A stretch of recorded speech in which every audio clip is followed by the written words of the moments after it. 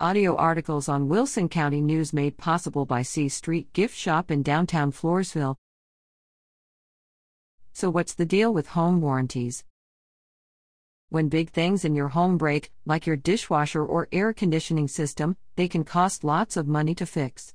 Some people buy home warranties, which are really service contracts, to help cover these costs. But what exactly is a so-called home warranty? There are different types and options depending on the company and amount you pay, but home warranties typically cover replacements and repairs for things like appliances or air conditioning systems. They last for a set amount of time and, unlike builder warranties for new homes, or warranties included with some products, they cost extra. And after looking at the details, you may find that a home warranty duplicates coverage you already have, or covers only part of a product, or makes it nearly impossible to get repairs done when you need them. So here are some things to think about before committing to a home warranty.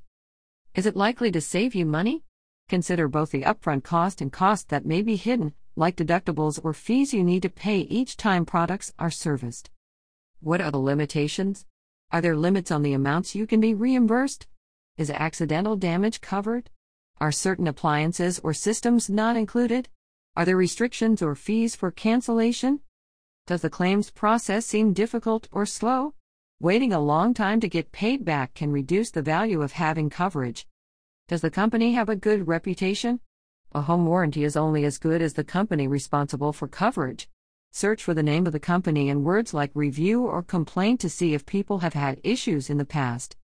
Learn more at http://bit.ly/3exa3i. If you've had a bad experience with your home warranty, tell the Federal Trade Commission at reportfraud.ftc.gov. Information provided by the Federal Trade Commission,